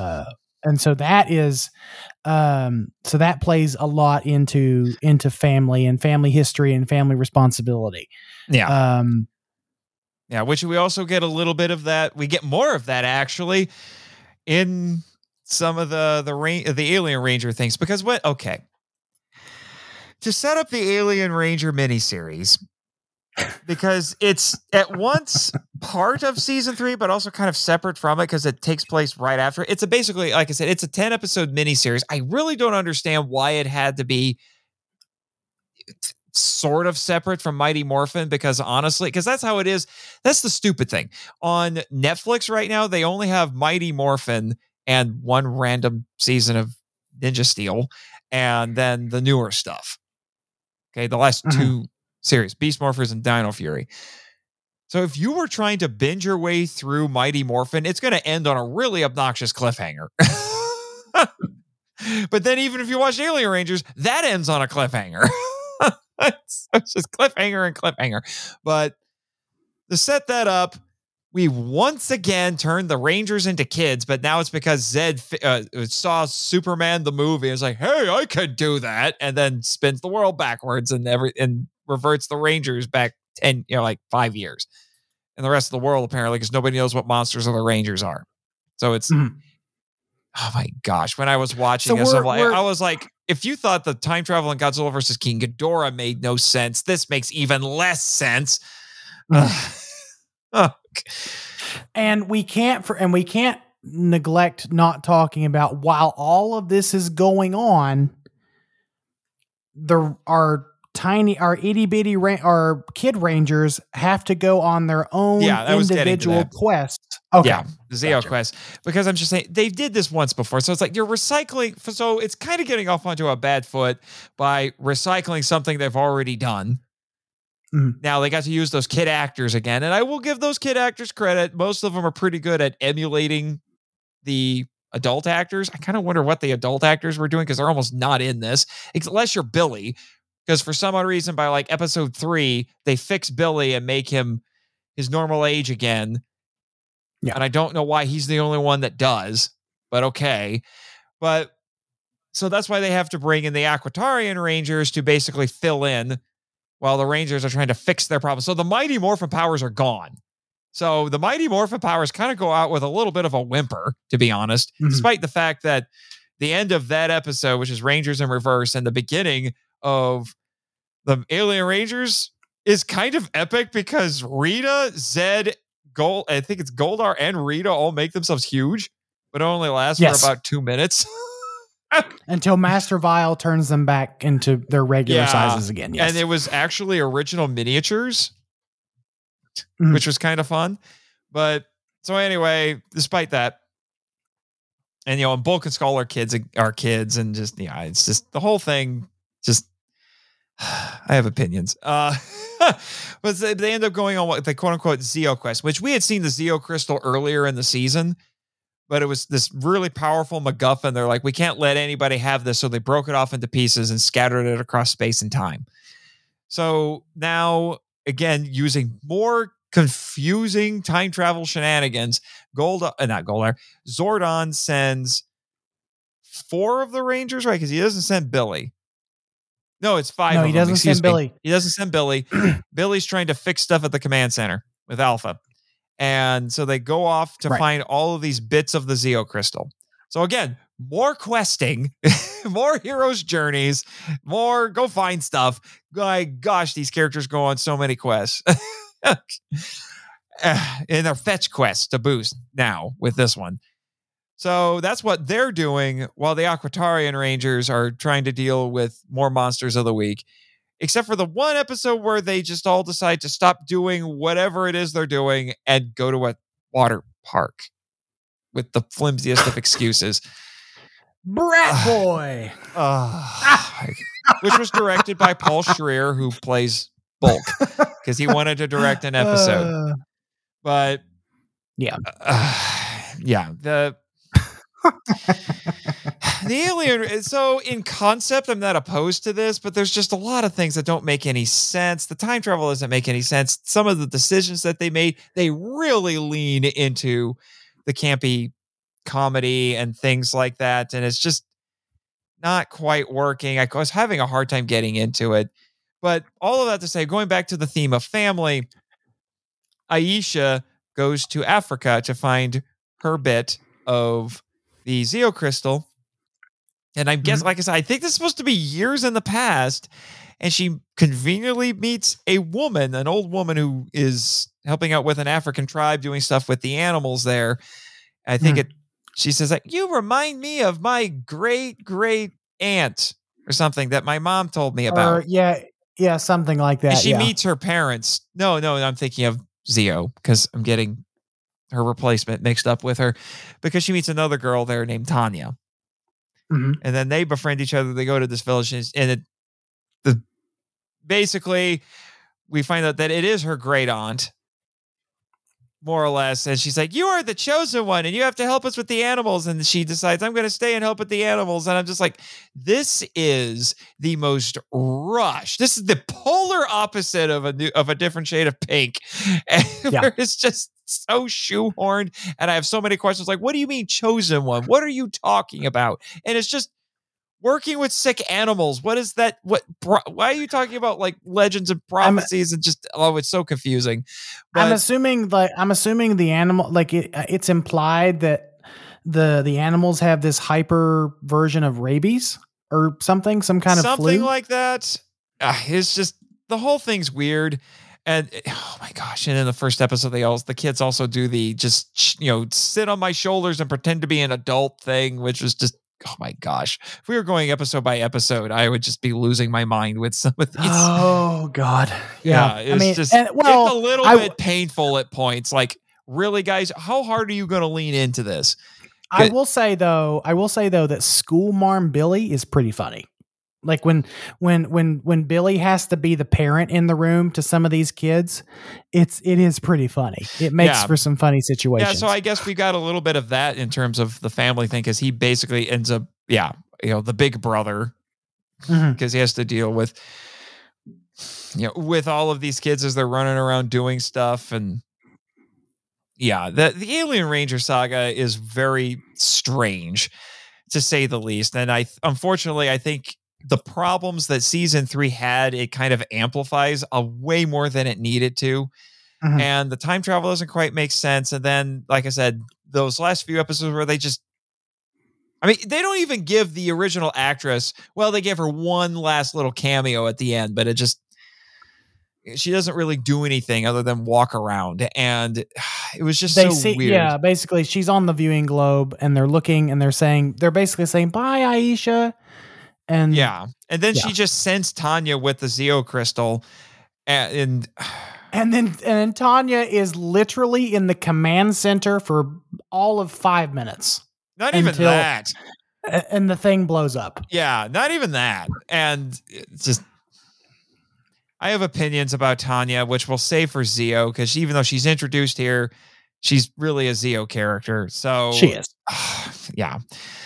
Like I said, the whole thing I don't think was managed very well. But like I said, it still plays into the whole concept of family, because a big part of why she stayed was family loyalty.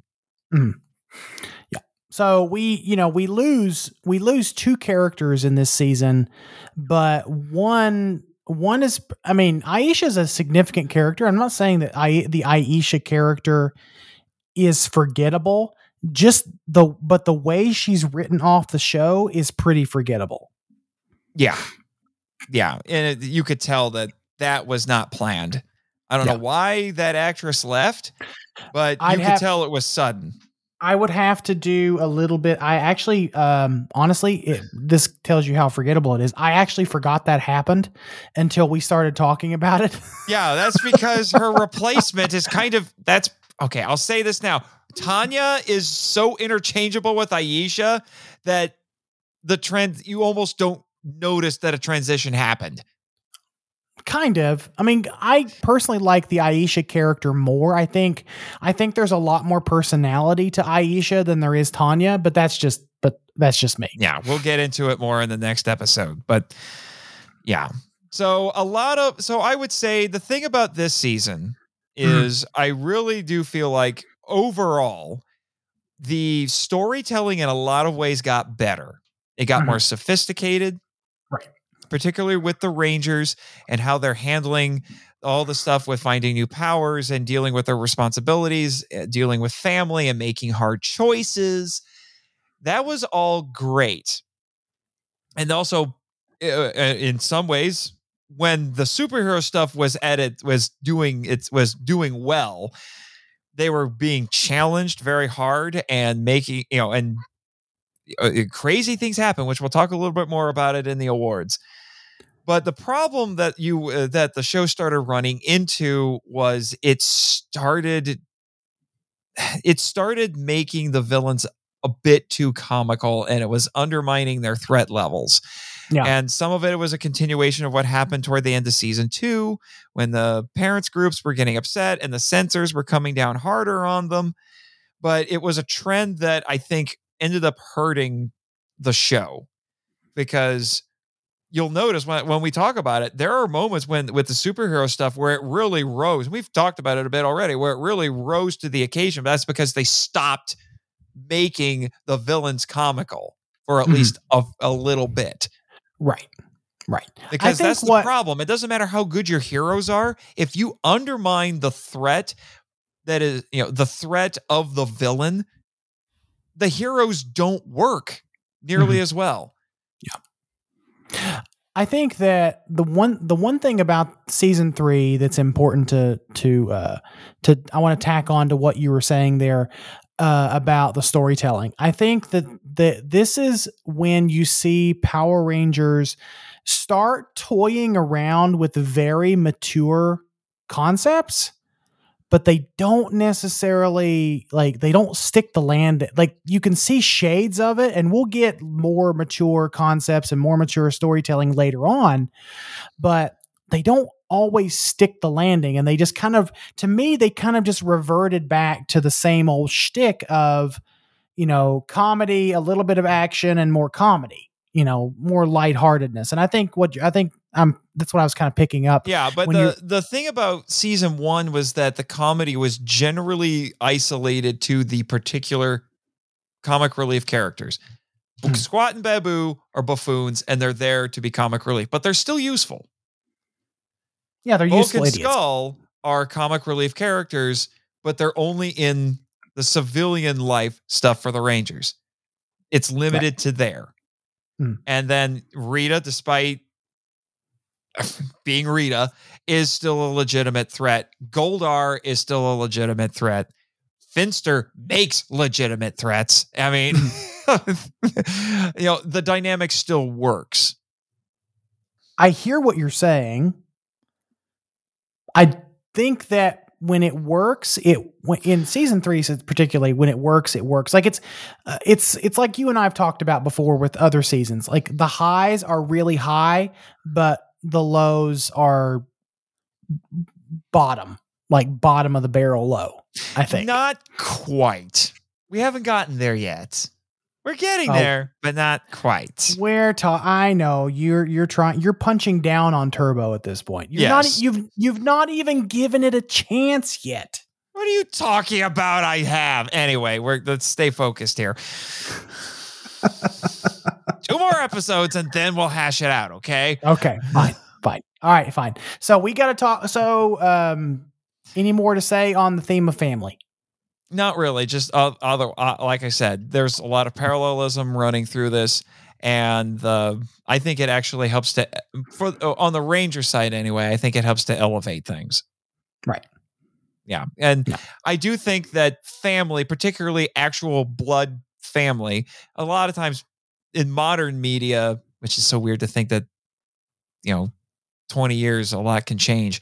But it's more nowadays when media tackle that concept, it's more the concept of found family, like Guardians of the Galaxy, a bunch of friends who got together and they've become a surrogate family. In here, it's more about actual blood family and the importance of it, or the conflict that can arise from it. Kim having to decide, do I stay or do I go with my mom and stepfather? And it's her stepfather, not her biological father. Right. So there's that to deal with. And then, obviously all of the conflict that erupts because a brother and a father and show up and start clashing with the husband, with the villains. Mm-hmm. So it's looking at it from both sides. Also, we should mention, since we're talking about family, this is an important thing to mention. We find out because there is an episode where Goldar tries to, undo the love spell that Rita put on Zed. Oh, yeah. And he succeeds. And nothing changes. No. Because we find out they actually love each other. They're super villains, but they actually love each other. It's one of those times where we're giving the villains at least a little bit of nuance there. Mm-hmm. So they're super villains and they bicker, but they actually love each other. That love potion means nothing anymore. Yeah. Which is great in terms of the fact that, they're trying to undo it. Then they're like, haha, we'll put everything back to the way it was. And they're like, oh no. So it's a little bit comical in that way, but it's just interesting. So yeah, if husband and wife, they love each other. It's real. It's strange to find out that happened, but yeah. So we've got that as well. So awards? Yeah. Sorry. I'm trying to be all English majory here. It's fine. Like, I don't even know how to transition from that. So yeah, now it's time for the awards, which we give out to whatever, season, movie, or whatever that we're talking about here, inspired by the awards that I give out with our co-host in common, Travis Alexander, on the Henshin Men podcast, which you should also listen to along with this one. But we do it better here. Yeah, you keep telling yourself that. Shatter Travis's little ego. So our first award is the Power Range of Motion. You're welcome. For the best stunt or fight scene, and I'm pretty sure we have the same one, and we're going to have to park here for at least a few minutes because it's a big deal. We will. Okay, so I think you and I both have, like, you're right. I think you and I both have the same one. Tommy gets into a physical altercation with Lord Zed. Yes, and it's from Changing of the Zords Part 3, if I remember correctly, because part of what happens there is Kim gets kidnapped, and she's being used as a bargaining chip to make the Rangers use their new Zords to do whatever the villains tell them to do. Well, sorry, back up, because remember, Zed and Rita locate the Shogun Zords, and they find them first. And Zed comes to the command center and says, I will release Kimberly if you agree to pilot my new Zords. Yeah, basically. So he's being used as a bargaining chip, but he's also draining her powers. Mm-hmm. And he shows up at the command center. Oh my gosh. What a moment that was. Where he's in the command center. Like, I'm sure the kids watching this are like, oh my gosh, he's there. So it's like, it's not even an invasion. He's not invading the command center. He basically says, hey, let me in. I have to talk to you. Right. So it's a different kind of invasion. He forces his way in by talking his way in. It's so nuts. It's treated as a big deal. And I think for the first time in God knows how many episodes, this feels like the Lord Zed from the beginning of season 2. Mm-hmm. He has one little kind of humorous outburst, but he goes right back to being season 2 Zed again. Yeah. Yeah. And lays out his ultimatum. And it has a brilliant cliffhanger ending because he says it basically says, what's your answer? And then it ends. And then as soon as part 3 starts, they say, yes, we'll do it. But then they figure out, okay, now we're going to find out where Kim is and we're going to go save her. And Tommy, as you would expect, Tommy goes to do it. And then we used to have to say, this is the one time Zed actually fights the Rangers because he's an emperor. He just sits there and sends other people to do it. Although I've also heard supposedly it's because the suit really wasn't built for stage combat.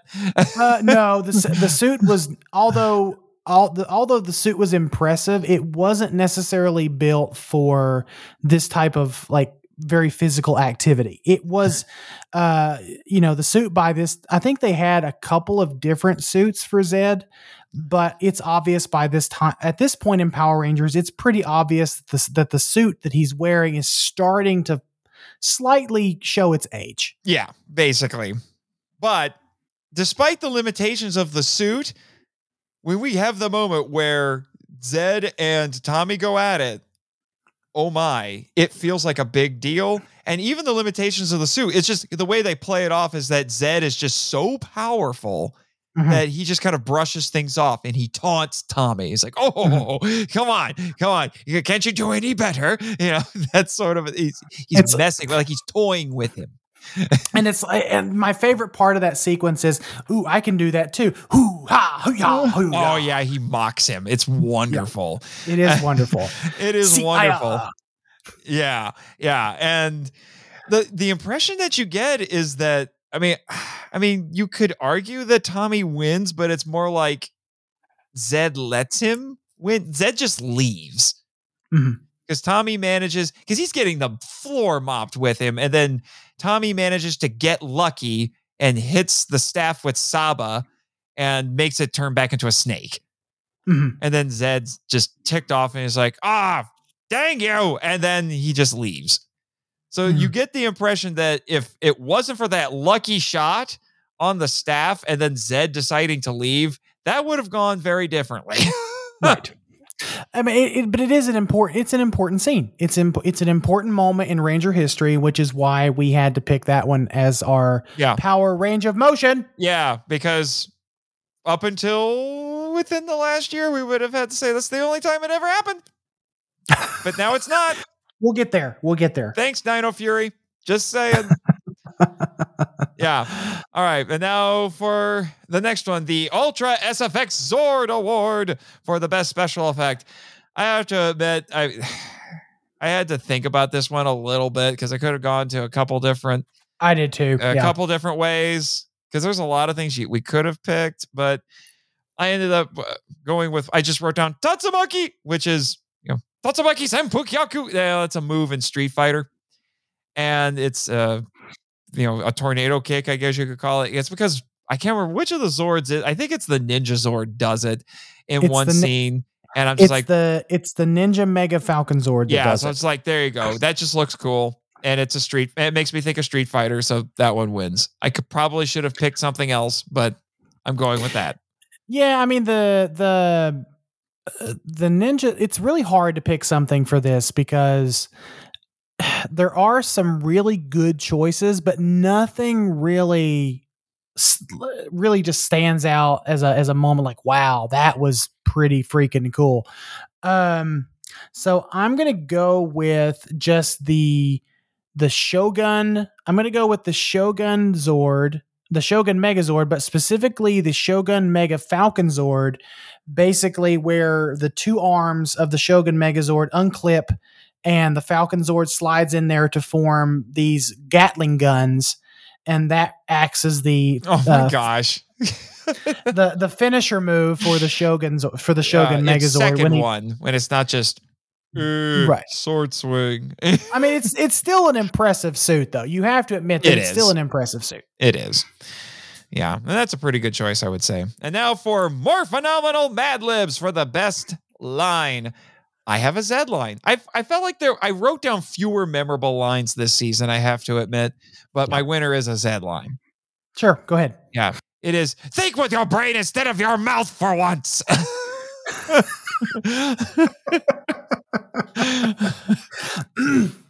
Mine is actually probably the one that you were thinking of when we were talking about how Zed was in the command center, because he had that one little line that took him back to husband mode for just a minute, where he says, not a bad place, a little tacky. When I take over, I'll have my darling wife redecorate. No, I like that one, because I felt like that was a sinister line within the context of that. No, it's one where someone says something to him and he gets angry and has an emotional outburst. Ed, yes. When Alpha pops up and says, "I'm not scared of you, Ed." And I'm just thinking to myself, okay, so how did Alpha know that they call him Ed behind closed doors? Just wondering. Okay. Yeah, that's what I think. No, but the thing was like, a little tacky, but my darling wife can redecorate it. I like that one, actually. Yeah. Because I it's always cool to have the villains insult the good guy headquarters a little bit. Adding insult to injury. Yeah. Sort of line. So it's a fun line. That's why I picked it. Yeah. And now for I can't believe that happened, for the craziest moment. There were several I could have picked from. And I feel like I kind of strained a little bit because there wasn't quite as many that really just like jumped out at me as like, this is nuts. I ended up going with, because the ninja powers in this are kind of ridiculous and a little ill-defined, and at points kind of OP, just saying. And there's this one, and it only happens in one episode as far as I know, but somehow Aisha in ninja mode develops the ability to kind of Jedi mind trick the Tangas into doing a dance routine, and then she telepathically throws them onto the ground without touching them. And Adam shrinks two Tangas and holds them in his hand, which is just weird. Before he was just making doubles of himself, which I could go with, but now it's just like, what is I don't understand. I just no. I mean, it just suspension of disbelief, Nathan. Suspension of disbelief. Yeah, except this is a case of this never happened before and it never happens again. They probably tried it once, it didn't get received well, and they never did it again. Yeah, that's the out-of-universe explanation for it. But what's the in-universe explanation? That's a good question. Maybe they just develop well, they're ninjas, so maybe they just develop powers on the fly and then never use them again. Okay. All right. So my I can't believe that happened award goes to the command center blows up. Yep. That is pretty shocking. The command center blows up. So some backstory at the end of this season, they are Goldar and Rito are able to locate the sub entrance of the command center, which also had some pretty insane things in it, like boxes marked command center, including what looks like parts of a previous alpha. Yeah. Which is just weird. And then they tried to blow it up twice. And apparently, because they set the first bomb up on the front porch, and apparently we learn Alpha can sweat because he has a squeegee like you use on a car. And I'm like, that makes funny. It's funny, but I'm like, that makes no sense. And it never occurs to him to just, I don't know, cut the fuse or pull the fuse out. No, he's got to disarm the bomb. The fuse! Just get a pair of scissors and cut the fuse. Yeah. You stupid robot trying to create needless suspense. Yeah. They should have put a timer on it. That's what they should have done. If it was a timer, this would work. No, it's a fuse. Cut the fuse, you stupid rope. Okay. So they locate the basement of the command center. They plant some bombs, and Goldar and Rito. Goldar and Rito plant some bombs in the basement of the command center because they accidentally start the timer too soon. So they're like, oh no, we have to wait until Rita tells us that we can get the Zeo Crystal. Oh no, we have 30 seconds left. Get the Zeo Crystal. Bye-bye. Which is going to get retconned in the first episode of Zeo. Anyway, I'm sorry, I'm moving ahead. It's fine. It's fine. So they're able to obtain the Zeo Crystal. The command center blows up, and we have no clue if Rito and Goldar make it out alive. It turns out they do, but it plays into another storyline later on in the next season. But the fact that it ends with the command center blowing up, I mean, that had to have been really shocking. That was really shocking. Like that was really, really, really shocking for what is it, 7-8-year-old me. Yeah. When I saw that. So yeah, that's why I give the command center blowing to smithereens my I can't believe that happened. Yeah, because like I said, the Mighty Morphin powers kind of go out with a whimper, and then we get to the actual end of Mighty Morphin. The command center blows up. Yeah. Everything you knew before this is gone. Yeah. Have fun, kids. So, Nathan, what is our next segment? It's Morphin time! Go, Power Rangers! This is the segment where we give our final thoughts in 1 minute or less. Are you ready for this, Michael? I'm ready. Okay. On our mark, get set, go! So... Go ahead. I was gonna say season 3 is pretty messy. It has some interesting moments. It has some pretty standout moments for the franchise. It has some memorable villains, I would say. You know, Rito Revolto, and Master Vile, and some of the monsters of the week are pretty memorable. It's just, I wish they were able to use a lot more of the Cocker Ranger footage, because that season of Sentai is just really wild. Unfortunately, like you said, this season does go out with a whimper. At least the Mighty Morphin, the powers go out with a whimper. The season goes out with a bang. Literally. Yeah, literally. But yeah, it's messy. Like you said, consistency was an issue. So on one hand, it got better. On another hand, it didn't. So, it sets a very interesting precedent going forward. Yeah. Right there. Had to squeeze it in. There. We did we did it. And you know what? That closes the book on Mighty Morphin Power Rangers. And so, Mighty Morphin Power Rangers, that closes the book on Mighty Morphin Power Rangers Season 3. And actually, it closes the book on what we know of Mighty Morphin Power Rangers up to this point. So, Nathan, do you want to tell our listeners with attitude what they can expect for the next episode of the Power Trip? We're going to be stronger than before with Power Rangers Zeo, which is a huge turning point in the franchise. It's a huge turning point in the franchise. In fact, I remember some of the teaser trailers leading up to Zeo, and they were pretty hyped. I'm not gonna lie, they were pretty hyped because Power Rangers Zeo was billed as the turning point, an all new Ranger team, and with all new powers, all new Zords, all new allies, all new, and. Yeah, I mean, so essentially just Saban ran out of Mighty Morphin and Die Ranger and Conquer Ranger footage. So here we go. We're going straight into... Yeah, and we'll get into it. We'll get into it and explain a lot of this once we get to that next episode. But... Yeah, I'm excited for it. Yes, as am I. But until then, Michael... May your ninjors remain less ninj-sore. May you never be Ranger bait. And may the power protect you. Thank you for listening to The Power Trip, a podcast produced and hosted by Michael Hamilton and Nathan Marching.